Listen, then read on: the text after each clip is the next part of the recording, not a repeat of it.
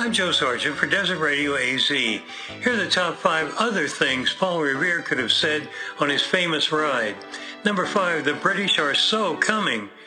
Number 4, 200 years from now, they'll have a cookware named after me. Number 3, my legs are chafing, my legs are chafing. Number 2, look, Ma, no hands.